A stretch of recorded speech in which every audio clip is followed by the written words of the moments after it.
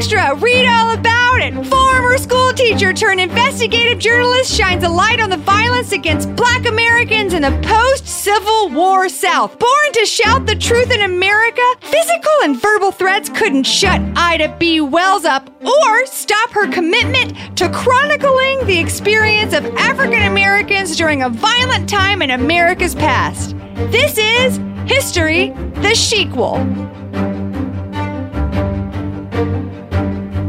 Mina, did you start school at a dumb time? Did you go 2 days? No, I still have 2 more days after Labor Day. Well, why are some kids in school already? I don't know. Some people started like 2 weeks ago. I can't fathom in the that. same state. That makes no sense. I know. LAUSD just is out to get people. I was so excited to get your email because I was still reeling. Like, once I left this place, I was so excited. I was like, I want to start my own podcast. Yes! I ranted about it for maybe 2 weeks to my dad. I was like, I'm going to do this. I don't have an idea, but I'm going to do it. Like, I was very, very much into the whole podcasting business. Well, you're so good at it. Thank You're you. so good at it. Well, that makes me... Okay, well, I think it's very, very much tied into who we're going to talk about today. I feel like you're dipping your toe into the media avenues that there are out there.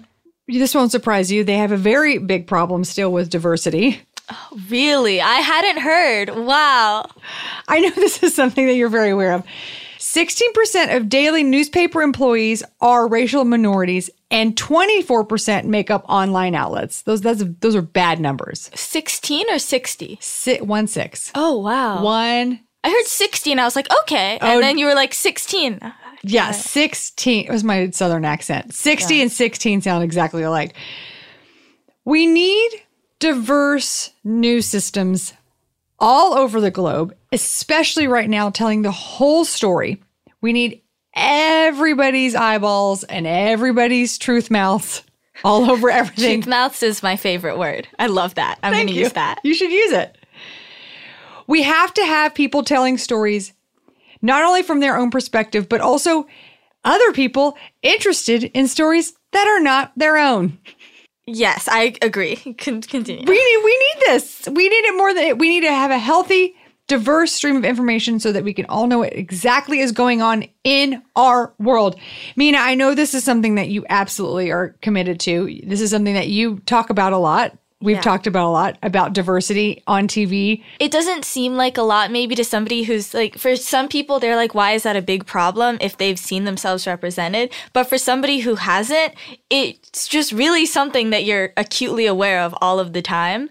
And it's so funny because it really just makes the difference. It's anytime you shouldn't feel like an outsider in your own country. For real. Yes. Especially when you're surrounded by people you know have like-minded sensibilities or come from the same culture, and yet you're still not seeing that on TV because you don't have the control to get in there. Mm-hmm. It is a two-sided coin. Number one, we need to make sure that we're encouraging people to get into these fields and that they have avenues to get into these fields, into media fields, journalism, etc. And then also we need people at the top to recognize this is a problem and start doing something. Definitely. And you need representation both in front of the camera and behind it. You need to have the control to be able to make the casting decisions, make the decisions about who goes up. And then you also need the people and the talent to be available to be on screen. Absolutely. So I want to talk about a woman who exemplifies everything that we're talking about right now. I'm ready. Ida B. Wells, who you know something about. I know a little bit. But you've heard of her. Yes. Okay. So we're going to learn all about her today. Every single thing about her today. She is a phenomenal person doing impossible things at a time when it was not allowed. She was born on July 16th, 1862 in a place called Holly Springs, Missouri. Okay. So Hollywood, but like with a twist. Yeah. Off-brand Hollywood. Off-brand Hollywood, exactly. She was born less than 1 year before emancipation. This was a horrific time to be born into. Not that there aren't also terrible times to be born into. This was one of them. Her mother was Lizzie Warrenton, an enslaved person who then, by default, anyone she gave birth to was then also enslaved. And given that status, Lizzie, her mom, was stolen as labor and afterwards tried to locate the rest of her family after the Civil War and was unsuccessful. So not only was she in this servitude prison, she also was absolutely She was removed from her family she loves. Yeah. That's horrific. It's heartbreaking to think Yeah. about. Ida's father, James Wells, didn't have a better story. Well, lateral move, I guess. He was the son of an enslaved woman named Peggy, who was impregnated, probably against her will, by James's father, who was a white man.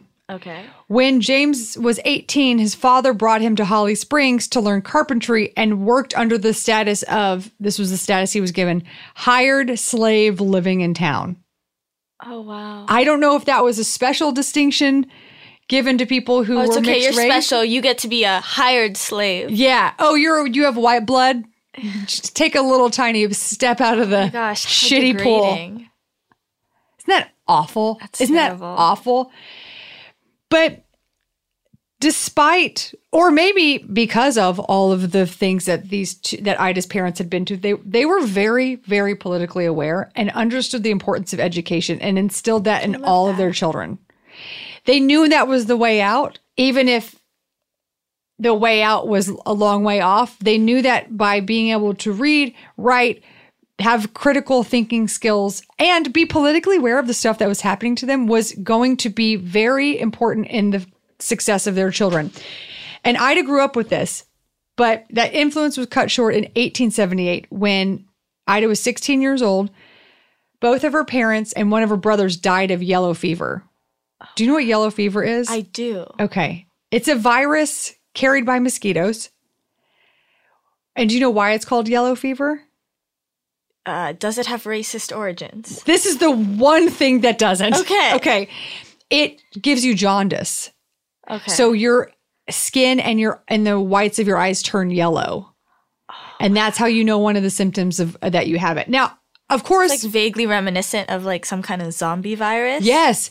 Everything that Mary Shelley, all of these writers from dark times of medicine, all vampires, everything, zombies, Frankenstein. Yeah. It's all based Came on from illness. real stuff. Yeah. Yeah. Love that. Yeah.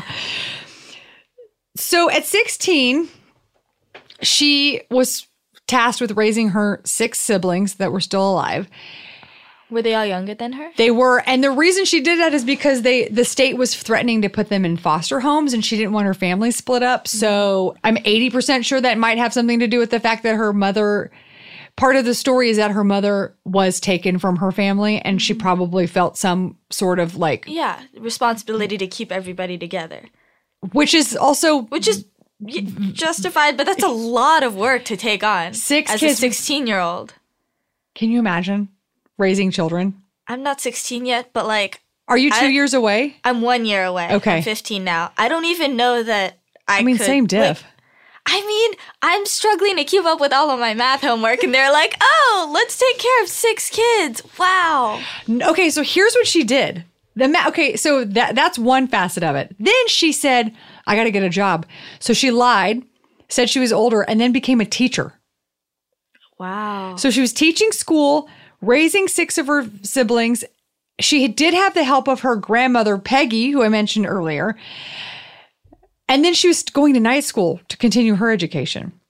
So she's just really doing the most. Like she's sleeping 1 second a day, essentially. Ida B. Wells.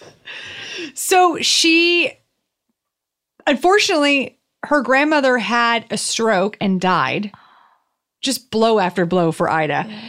And that's when How old was she? She was 18, 17 Wow, or 18. It wasn't much longer. It wasn't much after her parents died. She got an invitation from her Aunt Fanny to bring her 2 youngest sisters to Memphis, because I guess they were the only ones who were actually still needed care. Memphis is going to be a very important place for Ida. It's where she's going to solidify who she is as a person and build a career for herself. So in 1884, she's living in Memphis. She's teaching, she's learning, she's raising. She's not doing regular teenage stuff like anything else relaxing. She wasn't stomping down the stairs. She's not practicing self-care and doing Korean beauty masks. She's not doing masks that look like pandas, make your face look like a panda. She's not doing baby feet. Do you know what that is? No. Baby feet is like this cream that you put on your feet, and then you put a plastic bag over your feet, and it sloughs all the skin off your feet, and it looks like basically a snake molting. Oh, that is not a fun thing to imagine. Okay. She wasn't doing that. She wasn't doing that. She wasn't doing mani. She wasn't doing petties. She wasn't getting her brows microbladed. Okay. Yeah. She was... No threading for her? Mm-mm. Gotcha. No threading, no lip gloss, no, just leaving hair Telling me she didn't get to enjoy the Fenty line? Really? Wow, Ida B. Wells. Just being selfish with her self-care. Okay. It was not a thing that was happening. Yeah. Gotcha. So she's doing the exact opposite of all that. She was taking all the self-care time and giving it to other people. Okay. She was offered, while she was teaching, she was also writing on the side, kind of writing about in these like church newspapers and just writing slightly political things. And so she was offered an editorial position at this place called the Evening Star in Washington, D.C., and then another place called the Living Way weekly newspaper, all based on some articles that she had written. She wrote as Iola because she was a little bit frightened, perhaps Putting protective. her name out there. Yeah, I get that. Because she was writing about Jim Crow era policies and ripping into them. Just 5 years later, in 1889, she became the co-editor of the Free Speech and Headlight, a Black-owned newspaper. So she bought into this newspaper, and she was just, that was 5 years later. 2 years after she got this co-editing position, she was fired from her teaching position for criticism that she had with the Memphis Board of Education and how they handled the appalling conditions of Black schools. So they didn't like what she had to say and they kicked her out? Fired her. Wow. Because she was complaining about something. That must be the first time in history that's ever happened. You better be careful talking about LAUSD. Oh, yeah. You know what I mean? I'm sorry, you guys, don't come for me. So, this was probably a blessing in disguise because now she devoted her time and her career to journalism, something that she really wasn't trained in, but she was excellent at. Mm-hmm. Her passion and her activism was totally exploding at this time. And during this time, a couple of things happened that really put her feet to the fire when it came to making journalism her full-time passion. She was thrown off a first-class train, even though she had a ticket. What do you think she did when that happened? Got back on? She sued. Oh! She flat out sued and won on the local level. But unfortunately, because the whole country was racist. She lost. I used past tense. Probably doesn't deserve it. But it was overturned on the federal level. But Ida could not and would not shut up.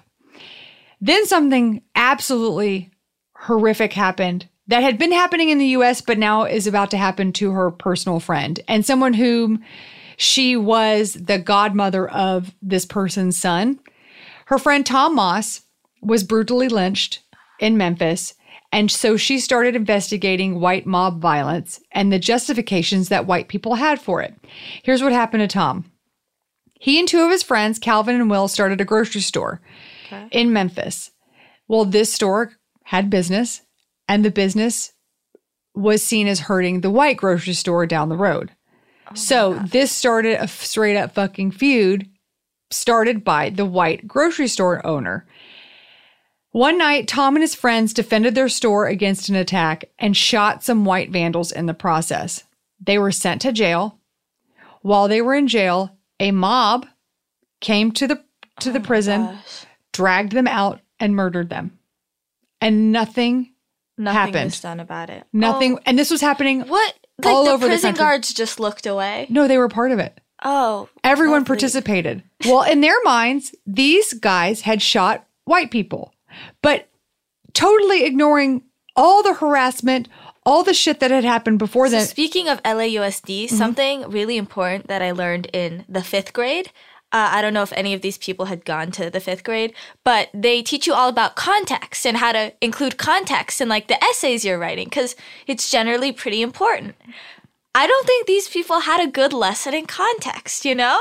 I think they really could have used learned a little bit of that.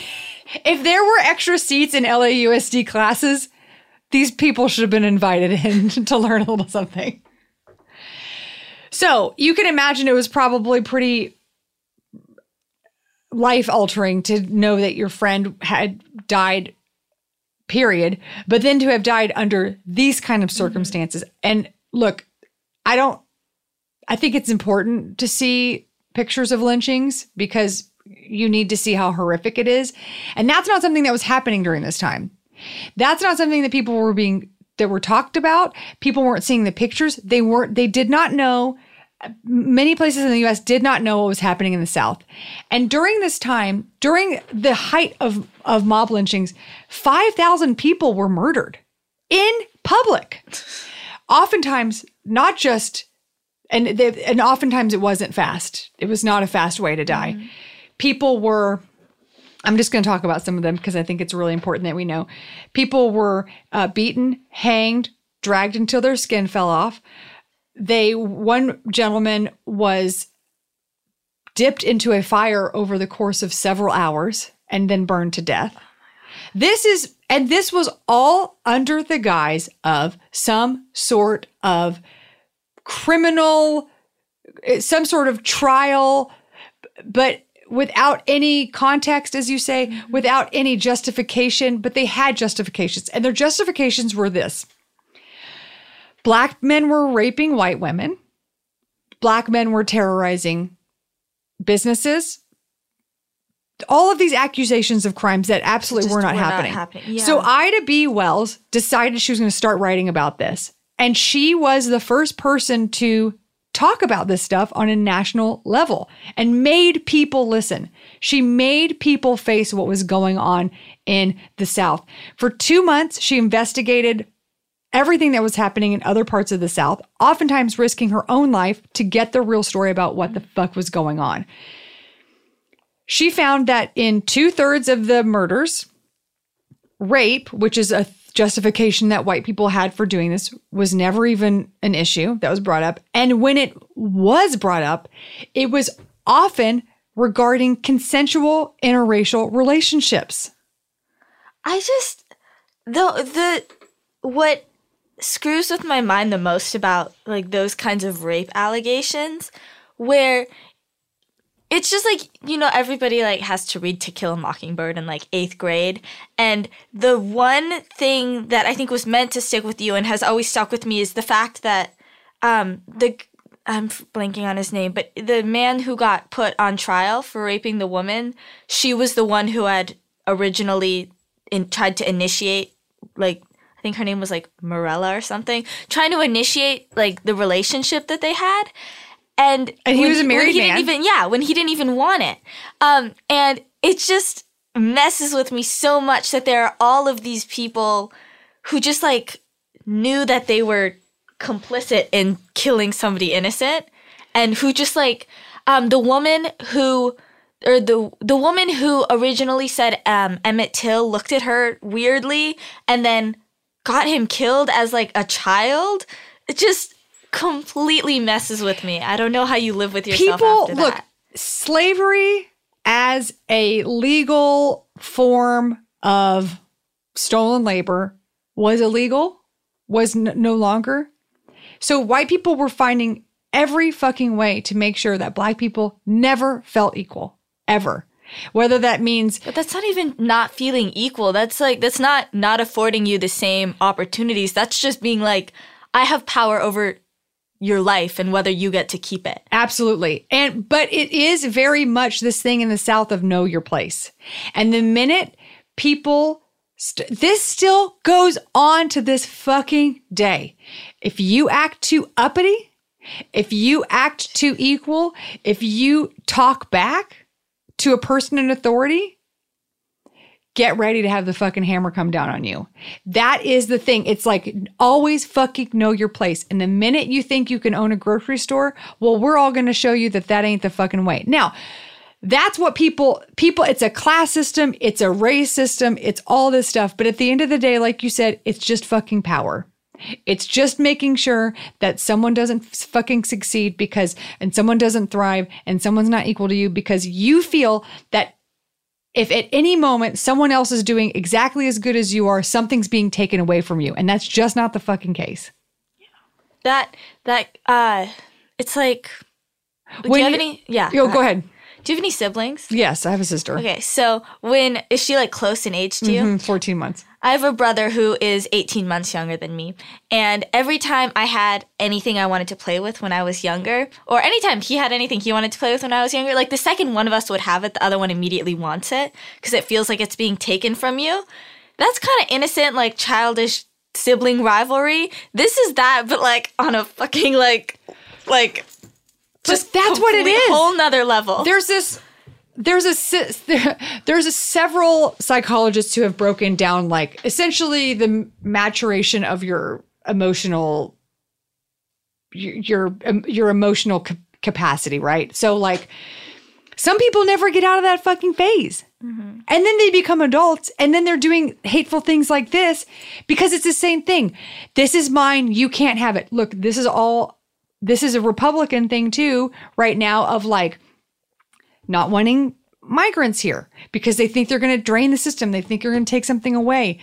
I don't see it that way. I see people who are in dire straits who need our help. And the Republicans are just like, yeah, but what are they going to take from us? There's enough to go around. Also, it's a whole thing. Like, look, every construct that we have in the world is fucking made up. Money's a construct. Gender's a construct. Class is a construct. It's all shit. We made the rules so we can break them and we can pull them apart and we can do it differently. Everyone's so scared. The piece of the pie isn't getting smaller. You can bake more pies. Bake more pies. That's exactly right. I mean, it is, look, while we don't have lynchings in this country anymore, it's not like this kind of violence doesn't still happen. And it's not like the sentiment isn't there or look, has it been translated into the way that police handle the arrest of Black Americans? Absolutely. It's it's a shape-shifting it's just shifting. Hate, you know? Unlike today, where it feels like, oh my God, there's so much fucked up going wrong. It has always been like this. It is just a matter that we're all talking about it finally, and hopefully we can start doing something about it. But Ida B. Wells was ahead of the curve here, trying to get people to talk about it. No one was. I'm going to tell you some stuff that's going to be truly upsetting about the way that she was treated, but I want to just talk about what some of the things that she reported on, what she said. So she published all of these findings in a newspaper in the Memphis Free Speech in a headlight, exposing that the real reason for lynchings were Black economic progress. And she printed a pamphlet like Southern Horrors, Lynch Law in all its phases, and then another one called The Red Record. And this she was sending out to anybody who would read it, especially people in the North who did not know what the fuck was going on down there because no one was talking about it. Newspapers weren't even covering that this was happening. This is before Instagram. Yeah. Let's just take 1 second and think of all of the steps that she had to go through at this time to not only like get the information, but then like print it, spread it, distribute on it. What? So that everybody... A typewriter? Like you have to have ink, like you have to have paper. Yeah. Then where's your printing press? How many copies? Amazing. How do you get the copies from Memphis to Chicago to New York? How do you do that? You can't fax it. I don't even know. Like carrier pigeon? I don't even know how you do it. How do you do it? I still don't understand how the New York Times can come to my house the day it is released. I understand that the LA Times probably prints it and they send a digital file, but it breaks my brain to think about that happens. So I can't imagine it back then. I just want to take a moment, as much as my parents are always on me about like being on social media too much. Can we just appreciate how much it is like just widened all of our horizons, like or broadened all of our horizons, just made us all so much more aware of things that are going on. Like I know people, or like quote unquote know people on the internet from literal like other continents, and that was like so not a thing 20 years ago. Well, it was, but it took a long time. Okay, took pen pals, but not like that. You can literally find a hashtag. It's just you could do it like liberal teens, and then you could just find all the liberal teens in the whole world. You know, it's crazy, amazing. I love it. Like, But the other side of that is that with great power comes great responsibility, which is that it is important to log off. That's true. And have a mind break, because we shouldn't have access to this much information all at once. It will create, look, I go through it too. I will go down research holes and I will find videos and I will watch video after video of stuff that is really disturbing and stuff I need to know about, and I need to take a break. But too much of it all at once, of course. And then I go through the whole thing of like, but people are going through this, so I should experience this, because then I need to know what they feel. And like, but preserving your sanity, like if you, I can't help if I, yeah. And you're more effective as an activist and as a person trying to create change if you don't just like wear your mind down. Exactly. My self-care is turning off my phone. Yeah. And baby feet. And baby feet. I'm so scared to do it.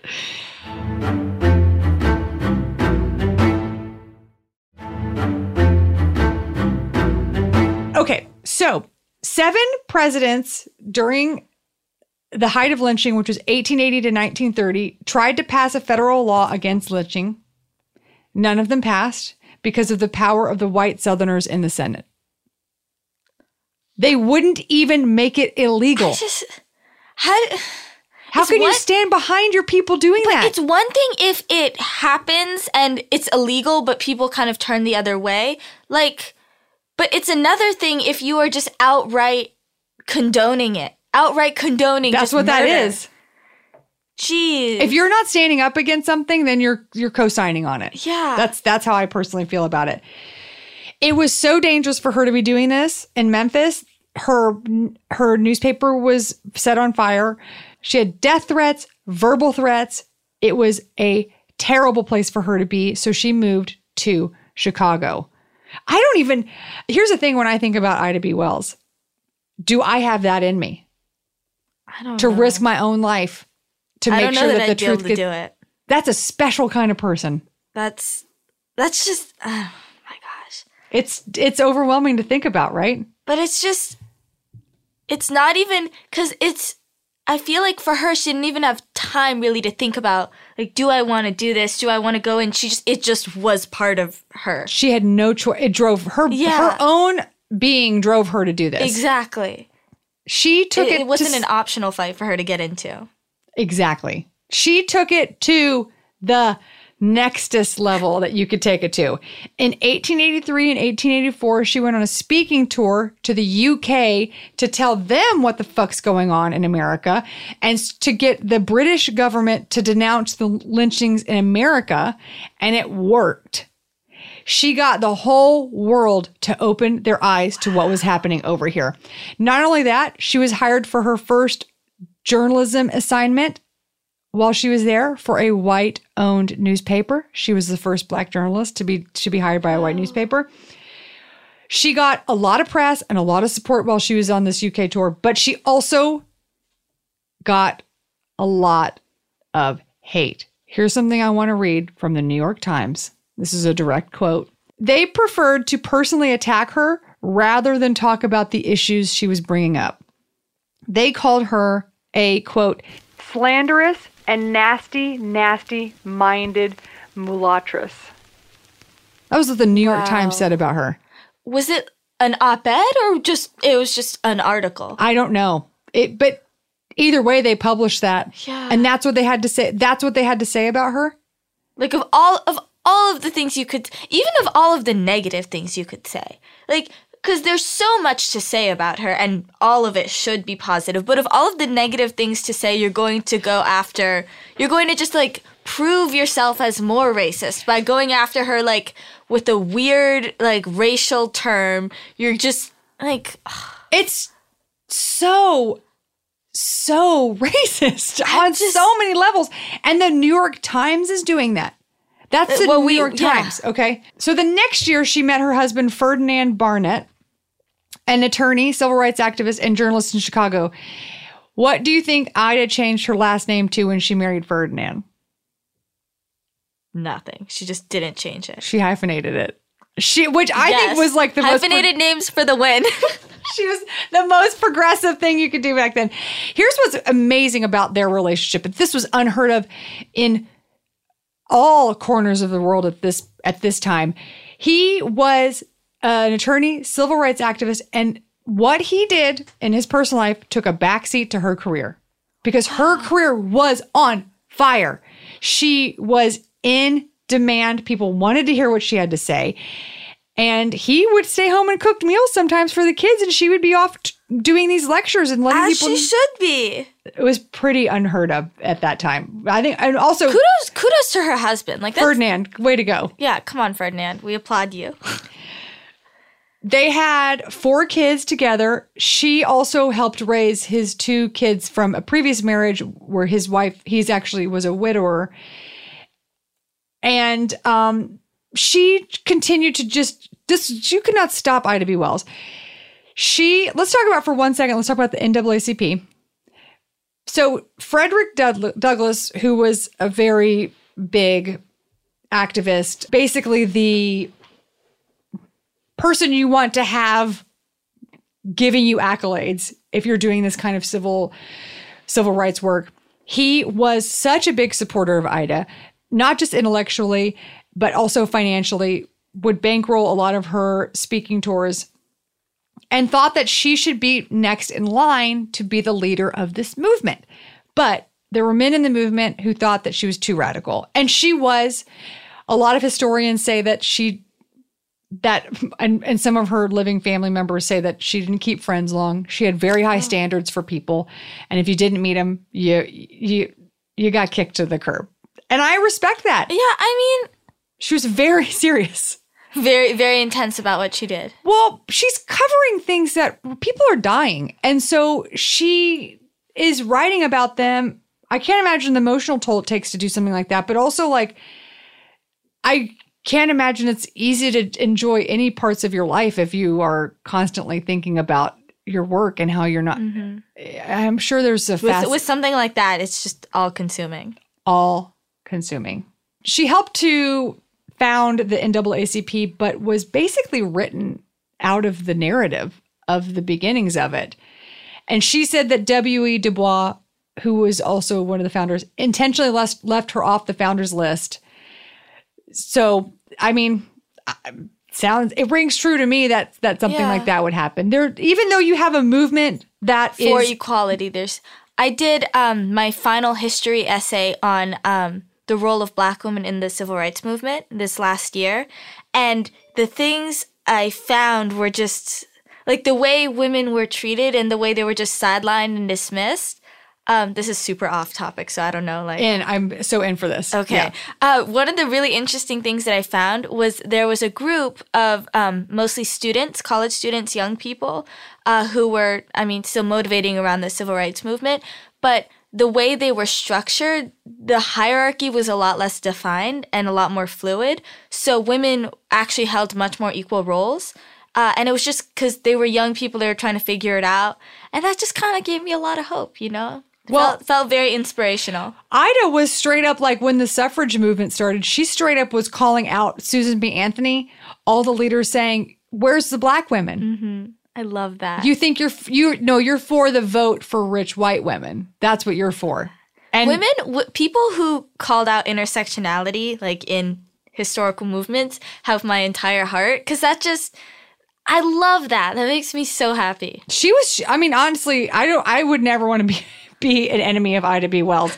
I don't think you would survive the other side of that. I think she would read you to filth. She, unfortunately, because of how, I'm going to say the word passionate, because I think that the characterization of her attitude and her passion was, unfortunately, because she was a woman, it has a negative connotation, and I don't see it that way. Like, maybe she was a straight up bitch. Great. She got stuff done. She got stuff done, and no man has ever, no salty ass motherfucker who got shit done was ever, anyone was like, but he's not nice to have around at dinner parties. No one would care. Nobody. Like, yeah, you don't have to be at dinner parties if you're bringing about equality. Thank you. You get an official pass. Thank you.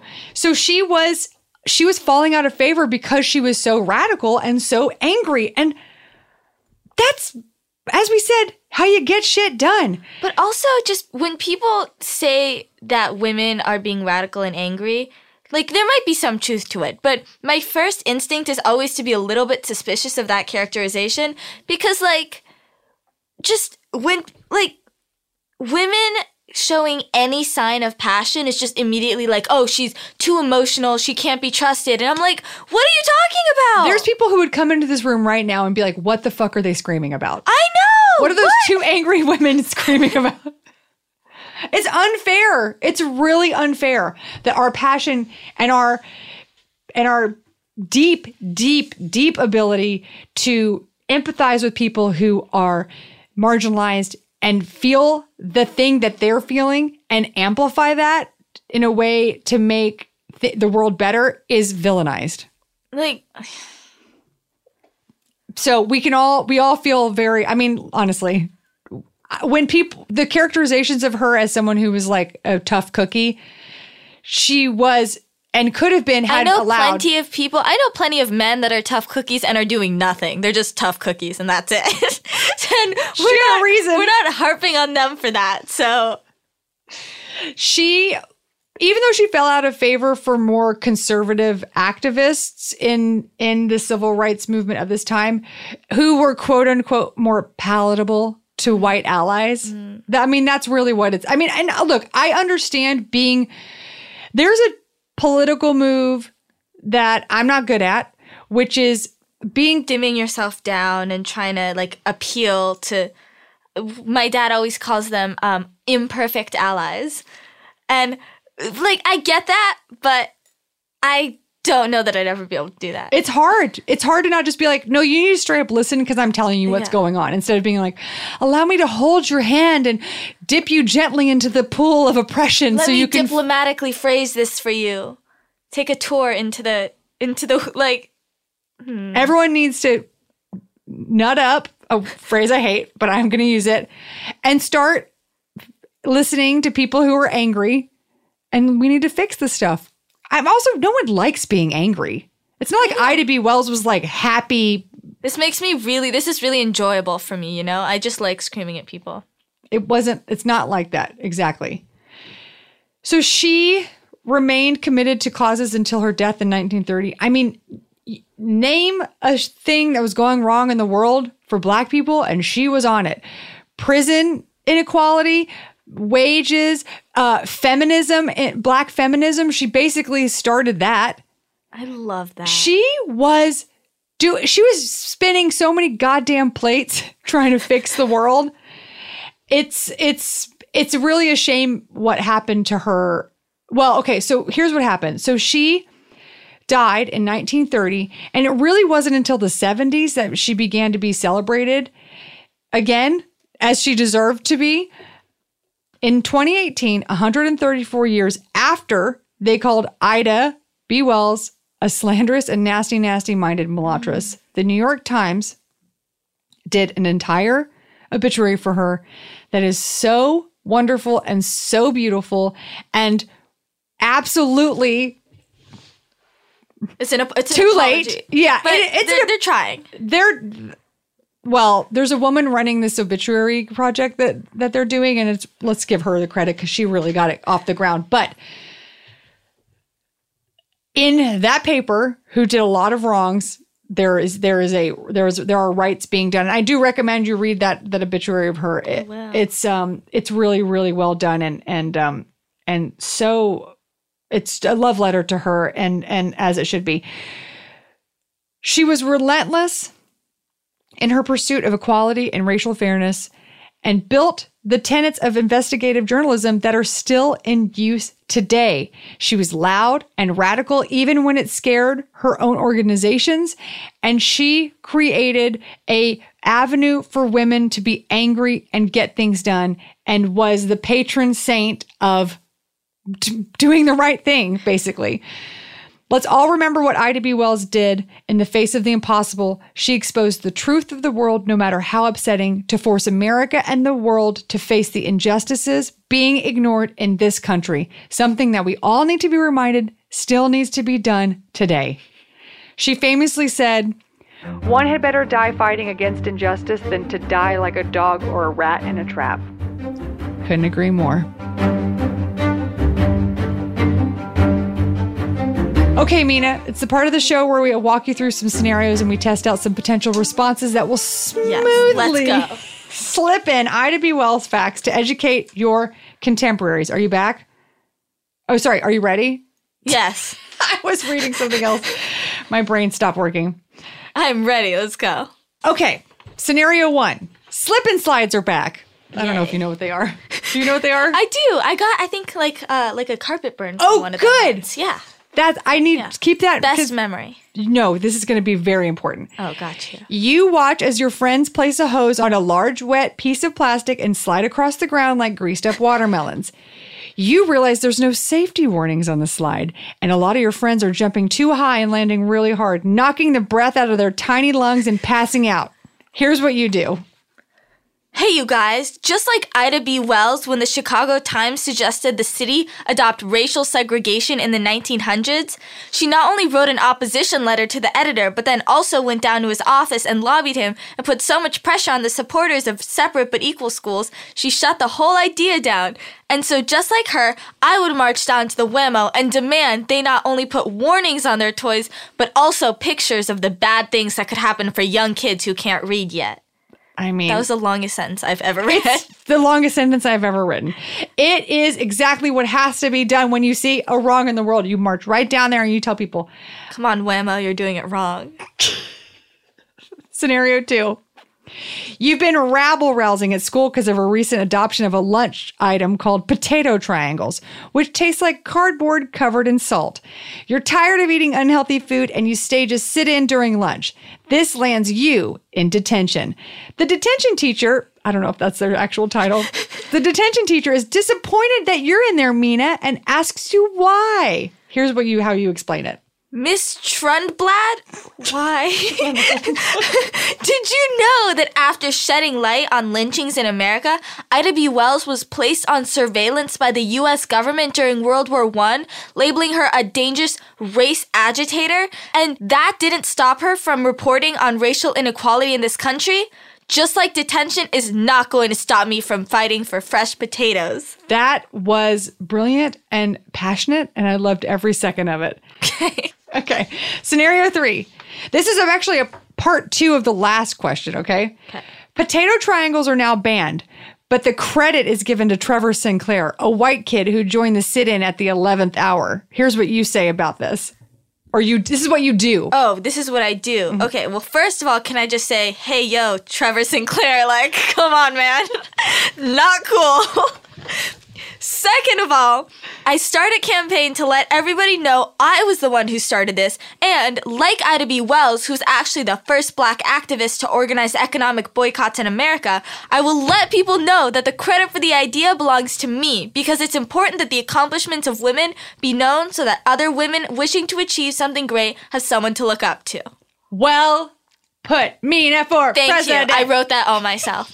Mina, thank you so much for joining us. This is the last episode of season 1. I couldn't think of a better, more emphatic person to be doing it with me. Thank you. Especially I had so much fun. Ida B. Wells, who you now know everything about. I now know everything. Next time I go to school, I'm just going to be like, hey, you guys, you want to know facts about Ida B. Wells? And they're gonna be everybody's going to love me. 7 a.m. I'm gonna be the most popular kid in school, armed with my newfound knowledge. Thanks, Mina. History the Sequel is built on the backs of amazing dead women who created the opportunities you have today. Researched by Alex Everhart at Alex Icon Devil, produced by Cody Fisher, edited and engineered by Sam Kiefer, and this episode was hosted by Aaron and Mina. Thank you everyone for listening to season 1. I hope we'll be back soon with a new season. We have so many women to rediscover. She was a female leader in a time we usually associate with male leadership. To me, she was someone who was so consistently activist and so principled about it that she sort of, in a way, encourages us all to kind of look inside ourselves and ask whether we're doing enough.